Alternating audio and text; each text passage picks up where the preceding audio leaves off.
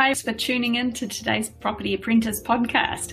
I'm Debbie Roberts, one of the founding owners of the company. So today I wanted to explain what the announcement from the bank yesterday, which was the 31st of April, when the Reserve Bank announced that they're removing the LVR restrictions for at least the next 12 months.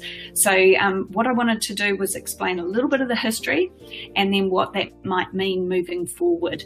The first time that the loan-to-value restrictions were imposed in New Zealand was October 2013. So they've been in place for a long time. They were introduced as a macro-prudential financial stability tool. Now there's a tongue twister if you ever wanted to hear one.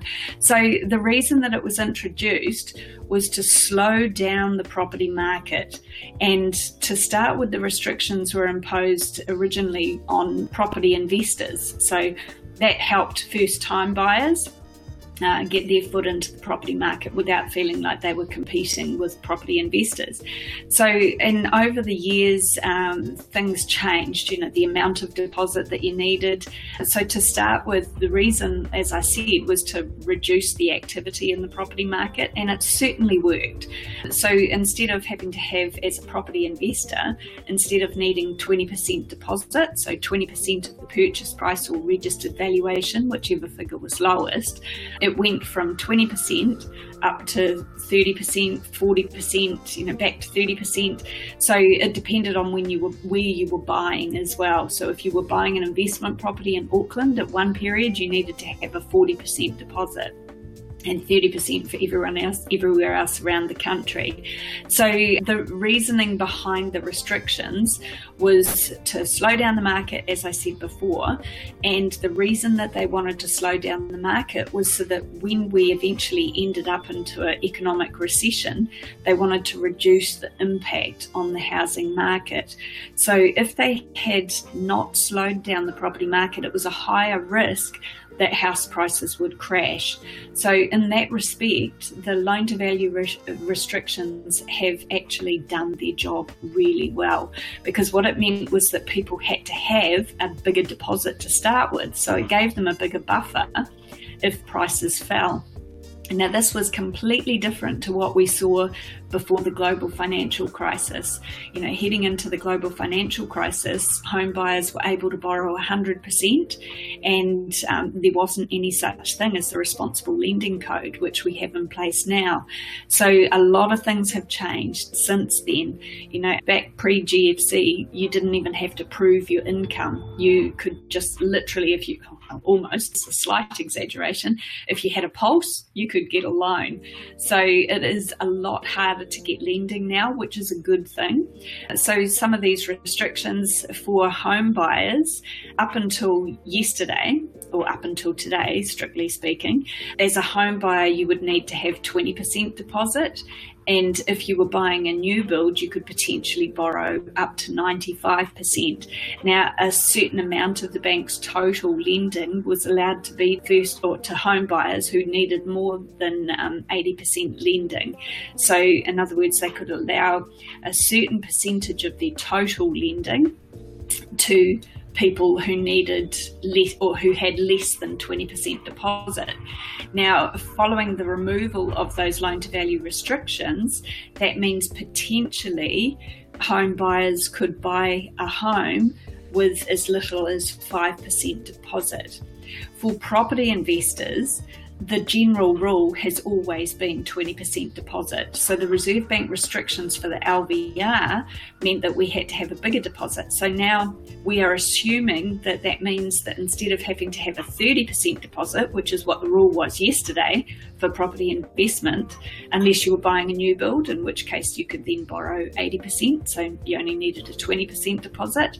As effective from today, with those restrictions being lifted, we're expecting that it's going to go back to the normal rule for property investors, which is 20% deposit, regardless of whether it's a new build or not.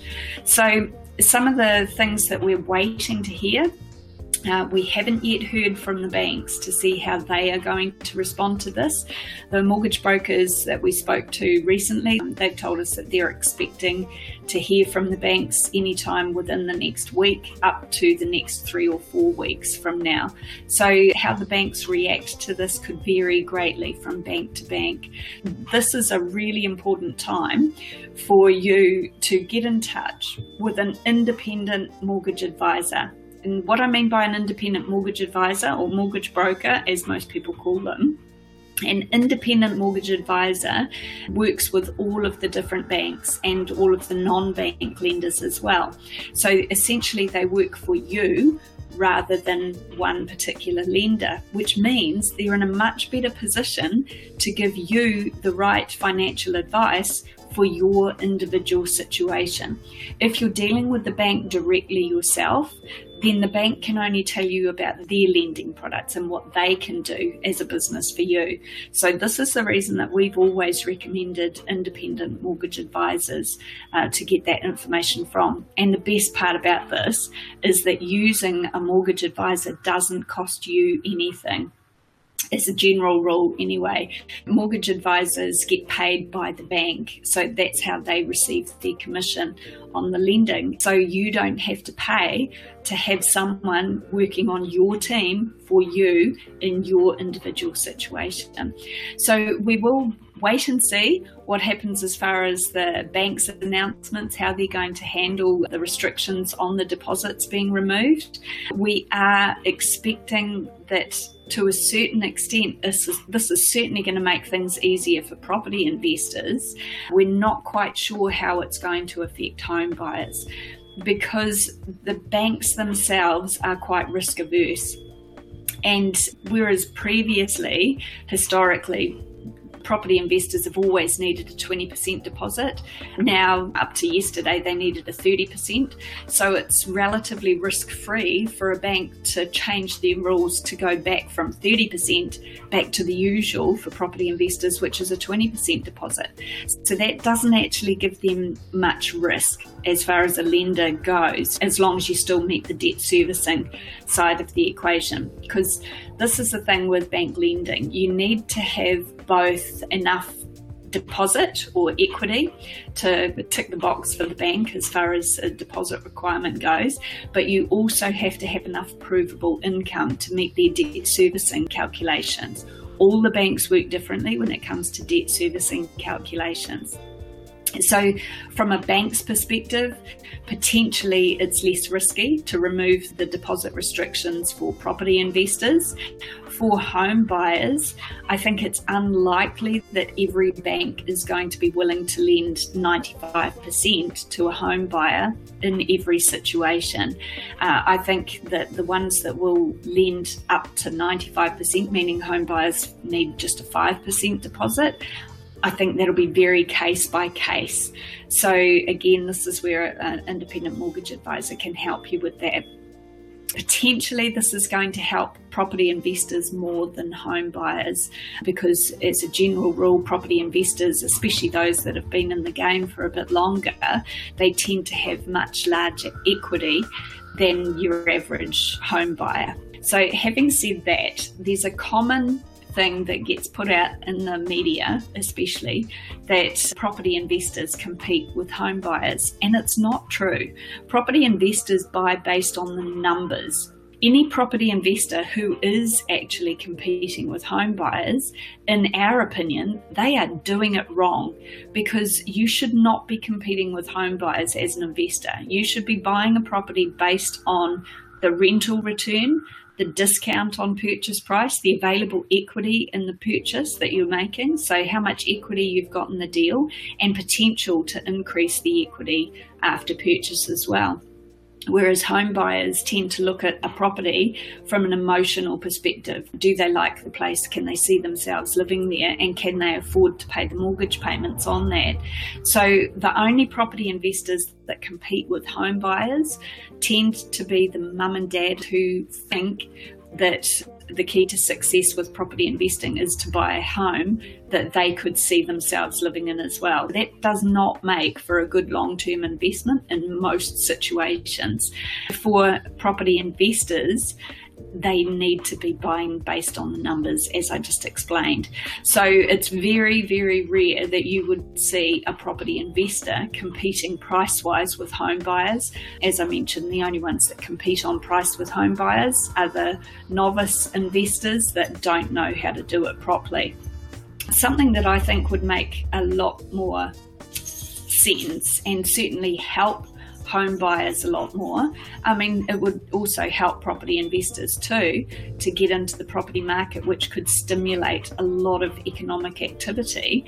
At the moment, the debt servicing calculations that banks are using are really strict.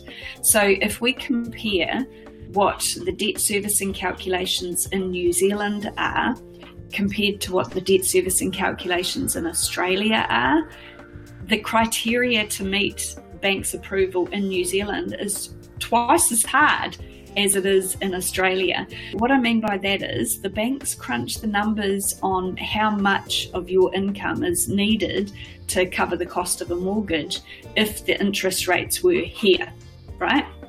And so if the interest rates were anywhere from 7.2% to 7.5%, we've seen some at the 6.8 type thing. But today's interest rates are much lower than that, and there's not much indication that they're going to increase anytime soon.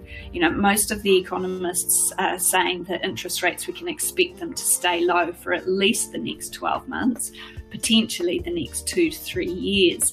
So there's not much chance that interest rates are going to skyrocket, and yet the banks are still calculating the debt servicing side of the equation on a much higher ratio, higher percentage interest rate than what you're actually going to be paying.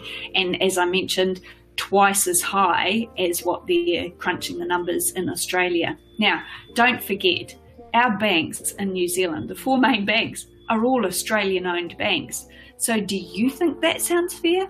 Because I don't, personally. So anyway, let's make a bit of noise and see if we can get some New Zealand bankers to put a bit of pressure on their Australian owners to say, hey, let's play ball. Yeah, I think that would certainly make life a lot easier for people that are looking at entering the property market if they relax those restrictions even just a little bit on the debt servicing side of the equation. That would certainly make a lot more difference to more purchases than the Reserve Bank restrictions on loan to value ratios or the deposits required. Okay, so those are my 2 cents worth on yesterday's announcement from the Reserve Bank of New Zealand.